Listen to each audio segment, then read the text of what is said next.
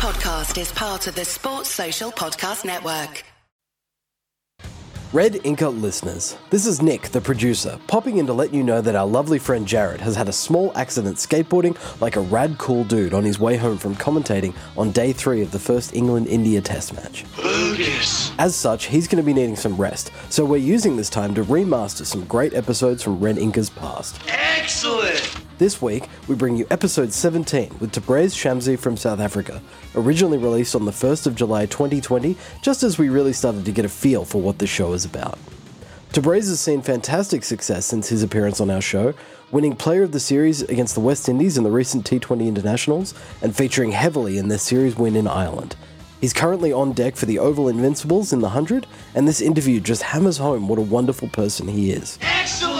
This episode also links quite nicely with our most recent episode of Double Century, about how South Africa's spinners spun their way to their first test win against England in 1905. We hope to be back with new episodes of Red Inca as soon as possible. From Jared, myself, and the rest of the team, thank you all for your support and patience. Party on, dudes.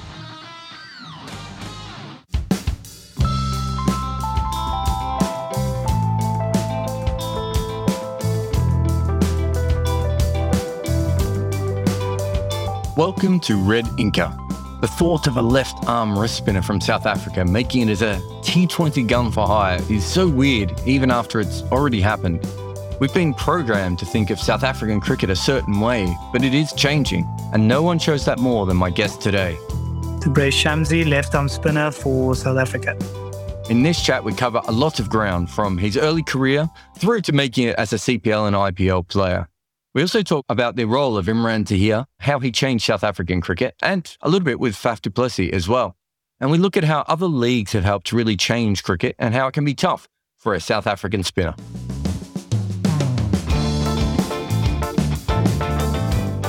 All right, let's start with the very tough questions early on, mate. Do you celebrate the way that you do because you're so excited with the fact that you're allowed to bowl spin in South Africa?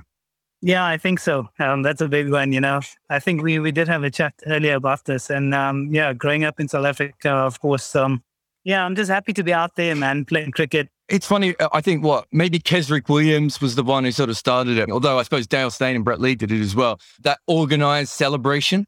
Are you sitting at home thinking to yourself, all right, I've got to bring something out of the bag here. You know, you had your magic trick celebration. You've had a few different there. So are you planning these celebrations now? Are you workshopping them at home with your wife? Well, at the moment, I have a newborn baby and I'm studying and I have a wife now. So I don't think I have much time to think about my celebrations and stuff. But I mean, it's just a bit of fun, man. It's just my way of enjoying the moment rather than feeling the pressure. So yeah, that's the thinking behind my celebrations. I mean, people come out there, they take so much time to come and watch the game. I want to be entertained, you know, the game's moved on. People spend a lot of money on cricket as well. You know, they're spending money to come and watch us play. So just my way of giving a little bit extra back. I think you're downplaying your artistry there. I'll let you slide. How did you become a wrist spinner in South Africa? So it's a funny story, really. So when I was in primary school, I actually used to be a fast bowler. I thought I was fast because when I got to high school, when we had the under 14 trials to see who would be placed in the A side or B sides or whatever, the coaches came around, put their arm around my shoulder and basically just told me that I wasn't quick enough to be a fast bowler. And that really, you know, that's my ego because all this time I'm growing up thinking that I'm going to be Alan Donald or Sean Pollock opening the bowling for South Africa. I still have to work that one out because I think I still have a chance of opening the bowling for South Africa one day. But just not how I thought it would be. You know, one of the coaches there that was at the trials wanted me to be a finger spinner because I would like run up and bowl these little cutters. You know, I didn't really swing the ball or anything. I wasn't really very quick. So my way of deceiving the batsman was to run up and bowl a quick spinner or run up and bowl a quick leg spinner. And just one of them said that I should become an off spinner and the other one said I must become a leg spinner. So I just asked each one why they wanted me to do that specific thing. And the coach that wanted me to become an off spinner just said because it's easier to control. It's just easier to bowl off spin. And for some reason, as a 14-year-old, I suppose it's my personality. You know, I just thought that why must I bowl this just because it's easier? Had he told me that it troubles the batsman more or whatever, I would have done that. But just because he said it's easier to control, in that moment, a 14-year-old kid, I was just like, why must I do the easy thing? I'll do the harder thing and I'll practice hard enough to make the harder thing become easy for me. And he just started from there at the age of 14. It's interesting you talk about that. Robin Peterson started out as a left arm wrist spinner as well. And he was converted to left arm finger spin because essentially the coaches at the time said the ball spins away from right hand batsmen. So it's a better art. So it's really interesting the way that South African coaches were thinking about spin. You and I have talked about this before. I wrote my big piece on Cricinfo about how South African spin has changed over the last couple of years. And one thing that you said when I went back and listened to our chat was you said that South Africa doesn't have a history of spin. But I don't know how much you know about early South African cricket, but the first series they won, they had 4 wrist spinners in the team who took something like 44% of their wickets, or some ridiculous amount. And then almost from that moment forward, wrist spin and then eventually finger spin just sort of died until we got to everyone in South Africa seems to be able to bowl about 85 miles an hour or quicker. Big, broad-shouldered guys, And it doesn't even seem to matter if, what the ethnicity is, whether it's, white English or black African or the Cape colored guys. Everyone seems to be these big, broad, fast guys. And all those spinners disappeared. And what you kept saying to me was a lot of it is just conditions-based. Yeah. After this, I would say that a lot has gone wrong in that time. Then why did the spinners get killed? Because, I think when I spoke to you earlier, up until probably when Imran Tahir came along and then, basically forced the guys to see what a wrist spinner can do for the team. I think now a lot has changed. And yes, it is conditions-based. You go to India, even Bangladesh, I read a couple of articles where they're crying out for fast bowlers. Even in first-class games, they'll play one fast bowler and then it's just left arm off spin, like 4 of them playing in the team.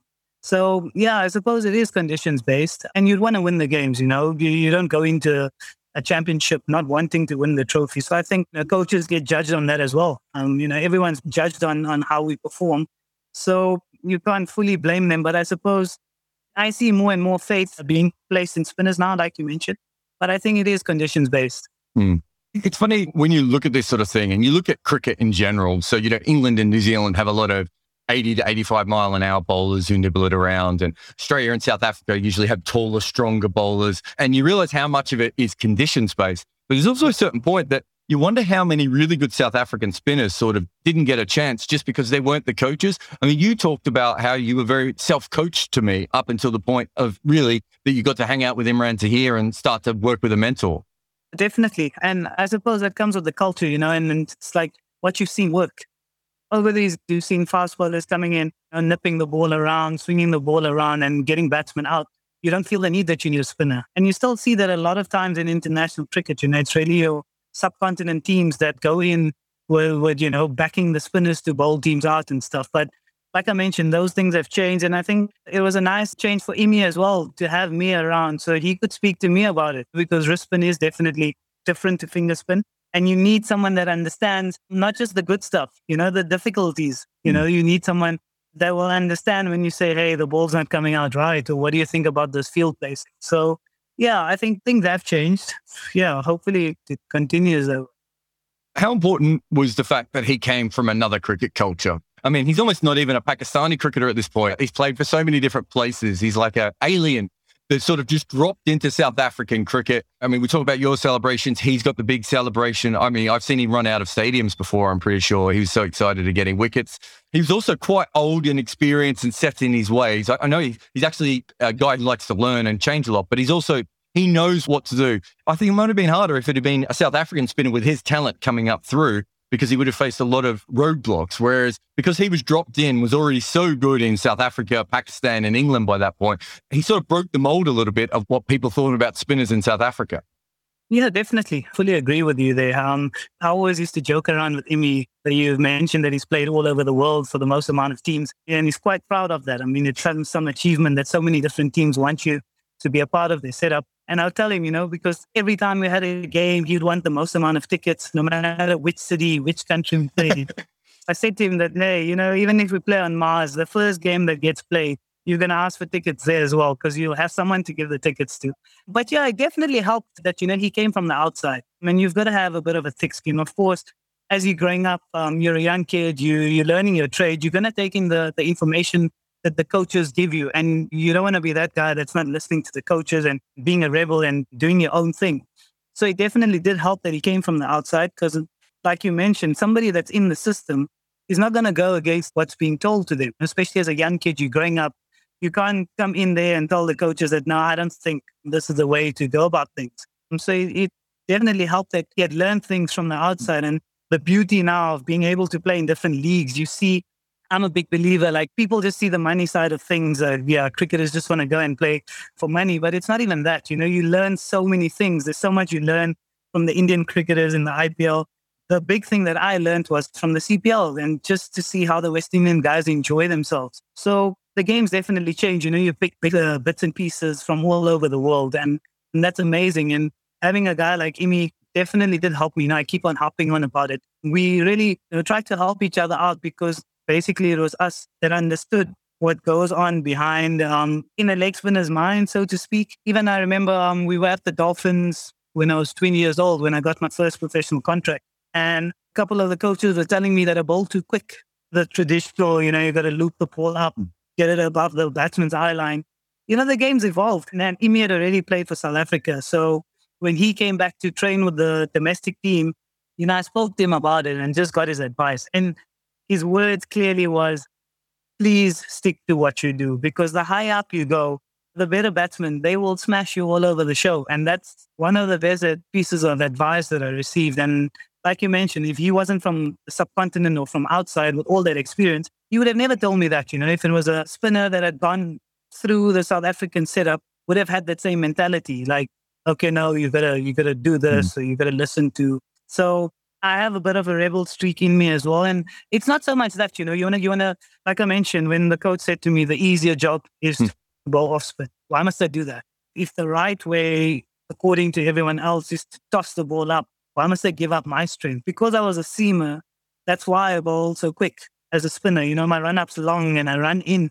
My run-up as a seamer wasn't that much longer than it is now. So all those things I found to be something unique for me. Otherwise you can have guys that are doing the exact same thing. So what sets you apart? And that was the great piece of advice that I got from him, just because he is someone from the outside.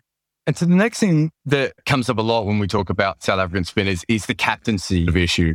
So I suppose there's selection as well. There's in and out. You're never quite sure if you're going to be playing. And how many seamers can South Africa fit into a first-class team? It seems like 5 or 6, and yet the spinners still can't get in. It goes back to what you were talking about before of getting experience in other leagues. You talked about the fact that Faf du Plessis had changed a lot because he had played a lot in India, especially under MS Dhoni. And you see him as a very different thinking captain to a lot of other South African captains, don't you, when it comes to spin? Yeah, definitely. Like I mentioned, you pick up things from other guys, and that's the beauty of the game now. Yeah, with Faf, you see that. I mean, we've had a couple of local T20 comps and stuff, and he's always picked me first or second for his team instead of going for the fast bowlers, because maybe having been in the IPL for so many years and seeing, he's an experienced campaigner. He's seen so much of the game. So maybe he's picked up something and he's adapted and he's realized, what, for my team to win, I need this. And then he's backed his word. He's gone on and done things his way. So maybe that's what made him a successful captain as well. To go back to that selection point a little bit, how tough was it early on? Obviously, you showed a lot of promise early on in your career. It didn't mean that you were an automatic selection in teams, did it? Yeah, definitely. There's been games where you've been man of the match and then you get left out the next game. And it's not only myself. I've seen other spinners as well. And even though you're competing against each other, you feel it for the guys because you've been in that position. You see them being in that position. So you've mentioned it, the default drive is always to go with the extra seamer or go with a batsman that bowls a bit of spin. To win games, you need a proper spinner. And that's, I think, what we're seeing more and more. And perhaps, you'll see a young seamer that has some talent or is showing some potential. They'll get fast-tracked because this guy's going to get us wickets. Whereas a spinner that's doing it in South African conditions, what makes you say that he can't do it when pitches are more helpful? And what was the bigger breakthrough moment for you? Is it, and I mean this more in trusting that you were at that next level, is it playing for South Africa, or is that point where you're a South African wrist spinner and other leagues around the world are interested in you? Yeah, my journey was a little bit different. We obviously see like you start off in the amateur setups, then professional, then you go on to represent the A side, then play for South Africa, and then you get selected for these leagues. And my journey just took a different toll. I had to change teams to try and find enough regular game time, like you mentioned, not for the lack of taking wickets, but just to be able to get regular game time. And I was fortunate enough to play an invitational game against the touring West Indies team. And that was also because I wasn't selected for the main first-class team. So they took the rejects that weren't selected that week, put up an invitational team to play against them. And I ended up bowling quite decently. And Marlon Samuels was impressed with how I bowled. And he asked me if I would be interested to come to the CPL. And I mean, here's a guy that's not even playing regular franchise cricket in South Africa, being asked to come and play in a big T20 league. And I think the CPL was a big turning point for me because that's the first time I played against big international players and I handled myself. And the one watershed moment that I remember after the CPL, obviously I got picked up to come into the IPL for RCB as a replacement player. I didn't even know I was going to play that day because I just got off the plane. The coach had spoken to me and said there were opportunities, but obviously not this game because I just arrived. And I think they just saw me bowling in the warm-ups and next thing I'm in the game. And I remember, there's a few moments in your career where that stick out. And I think that's what you're asking for. I remember bowling to MS Dhoni towards the back end of the game. And I bowled a few balls to him. And then I was standing at the top of my mark and I'm like, this is possibly the best finisher that the game's ever seen. And I'm handling myself here, I'm doing okay here. I've got him under control and things are going the way I would like them to be. So all the people that have doubted me and made me feel like, okay, I'm not good enough, they can go and catch a hike because I'm doing it against the best finisher that the game's ever seen. And I think that's where my self-belief grew, because you take the negatives and you be like, okay, maybe I'm not good enough, or okay, I've got to do this. And from that moment, my mindset changed completely. It wasn't arrogance or anything. It was just that belief that I've done it against the best. So I do not need to listen to people that want to bring me down. And I think it just flicked a switch from there. I remember I talked to Mark Butcher once about him playing for England, and I think he was batting, must have been number 3. He made a pair. As he walked out onto the field each time, all he could think is, I shouldn't be here. I haven't done enough to be selected. I'm not ready quite yet. And then later on in his career, when he would walk out, he would think, yeah, I feel different. So sometimes it is really that belief, isn't it? Because you're battling a cricket culture. It's not like South Africans are anti-spin. It's just that they haven't needed spin for a long time. You're also battling the fact that when they like spin, they quite often like all-rounders or accurate finger spinners. And then you basically take the scenic route, let's call it the scenic route, via CPL and around. So there must have been a lot of you going, maybe I'm just lucky, maybe I'm just in the right place at the right time. And then suddenly, MS Dhoni's in front of you, he's not smashing you, and you're thinking to yourself, now I'm right, this is it, I do belong, I should be here.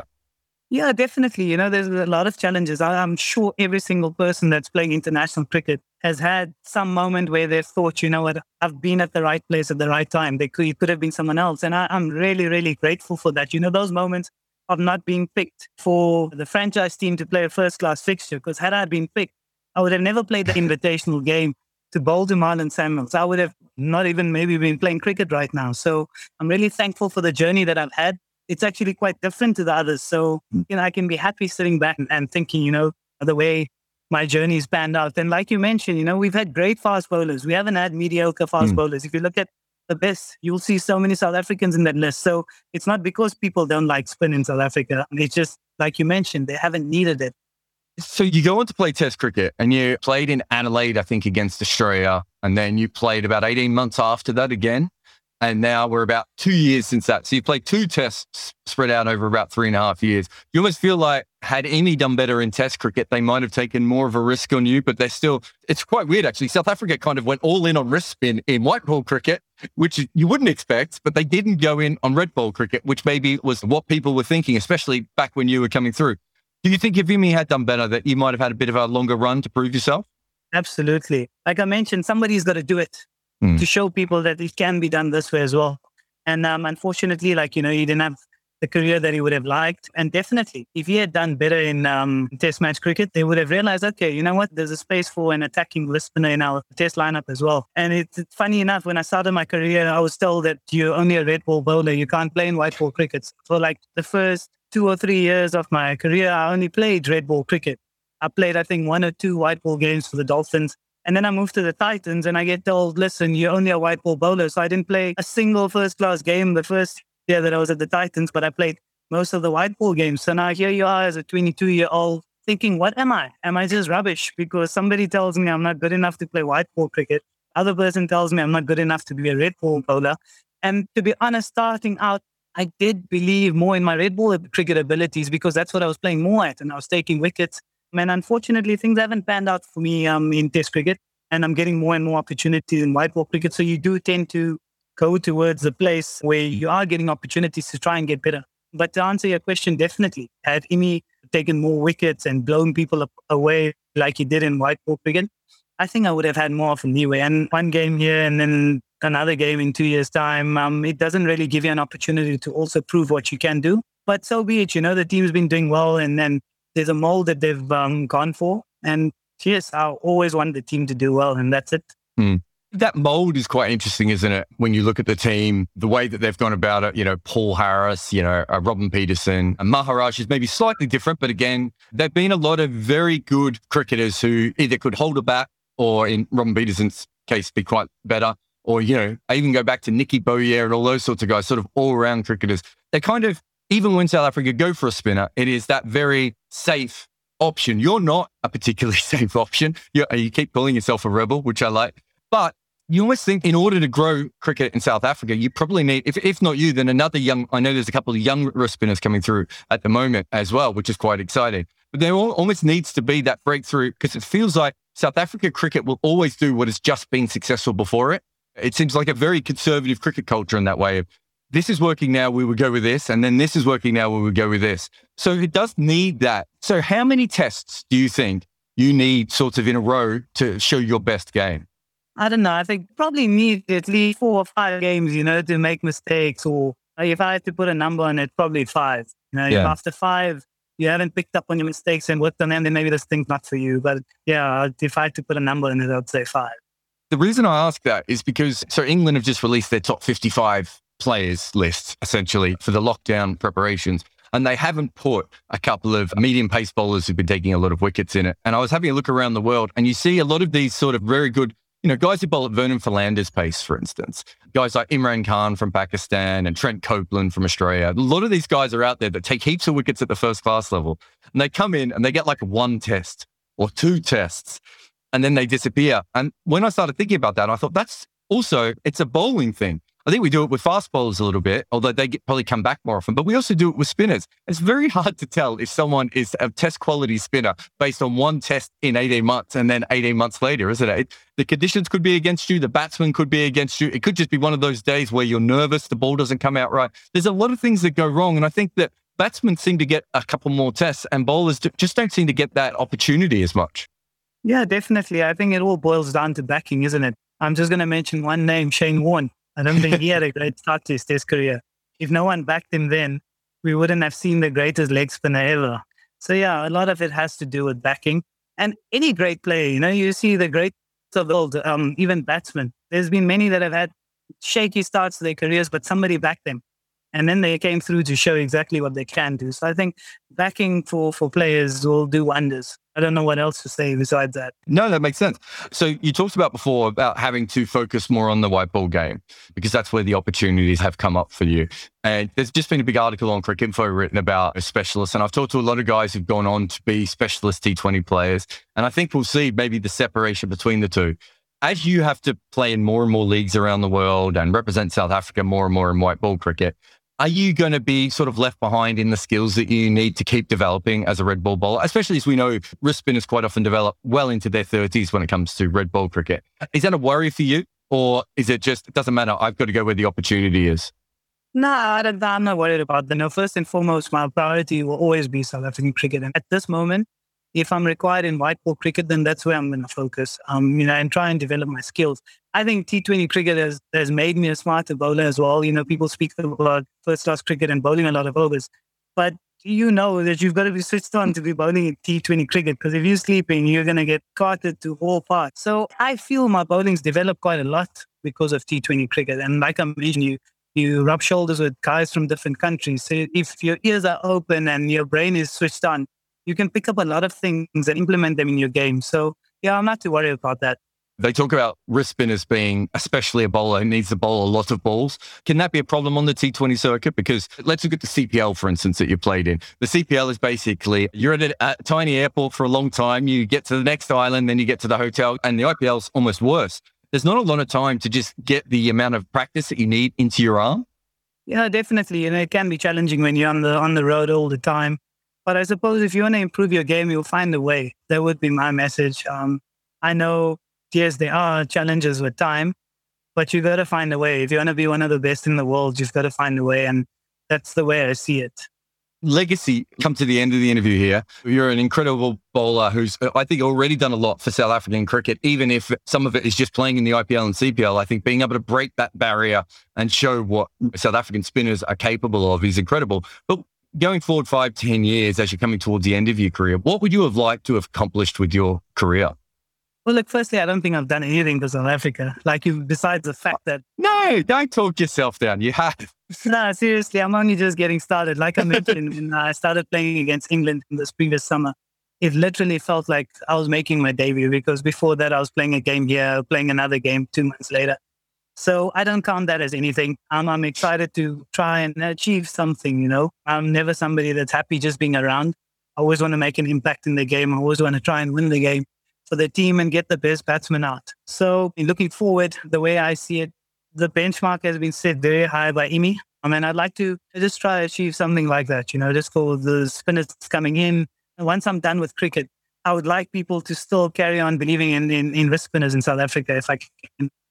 Yeah, it's interesting. You talk yourself down, but I honestly think that it is a huge psychological change in the way that the world looks at South African spinners that you've been able to go forward. There's that fact that Marlon Samuels can have a look at you, and he's a very good player of spin, and pluck you out of nowhere. I think it shows partly that cricket has changed and that there's more free market ability now for players to be able to do that, which is great. But it also shows that people are looking at South African spinners in a different way, you know, that it's not what it used to be, which is, you know, an all-rounder or a defensive thing. I mean, I know you're very proud of your number 11 batting skills, but they're not exactly translating into massive amounts of runs there. So the fact that you've been able to do that, I think your career has already been really interesting. And I think that it'd be really interesting to see where you are in 5 years, because I think that watching you play against England this summer, because I was obviously out there, I thought that you were ready to take that next step in your bowling. And you're at that age now where wrist spinners start to get better. I mean, let's be fair, Imi didn't even get good until he was about 38, 39. Yeah, I mean, Imi didn't even make his international debut until later on, you know, I think 32 or 33, if I'm not mistaken. But just the whole makeup of the team as well, you know, from being somebody that's just playing an odd game here and there we see in a series, to being one of the guys that's actually been in the setup for one of the longest times. You know, so I've had to grow up as well. The makeup of the South African teams changed a lot, but it's quite exciting. You know, I don't know if I mentioned it to you. People see a lot of guys that haven't played much international cricket, but us in the squad, you know exactly what each guy is capable of. And that's really exciting. You know, we've basically become the unknown package for the rest of the world. And then we're quite happy with that. You know, we know how dangerous the guys are in the squad, and it's quite exciting for us. Yeah, beautiful. Well, you know, you've gone from being an unknown package yourself to being a very well-known bowler around the circuit. So thank you very much for coming on. Thank you very much. Thanks for having me.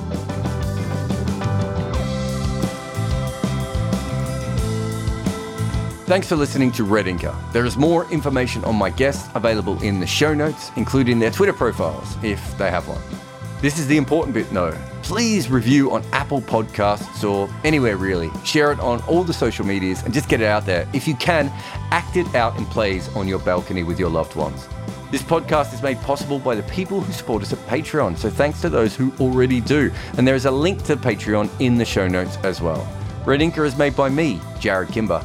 Nick McCorriston makes everything sound better for your ears, and the theme tune is called The Prisoner by the Red Crickets.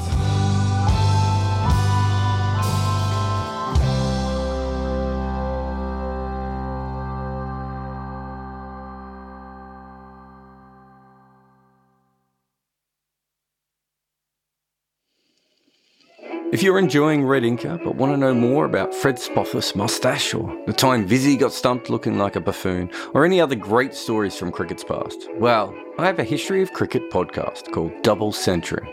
This time we look at something that will please cricket fans around the world, except maybe from one country, because we're looking at the first time teams defeated England. It's a different kind of podcast series in that it's mostly narrated, but there will also be some key episodes that I'm interviewing the players involved.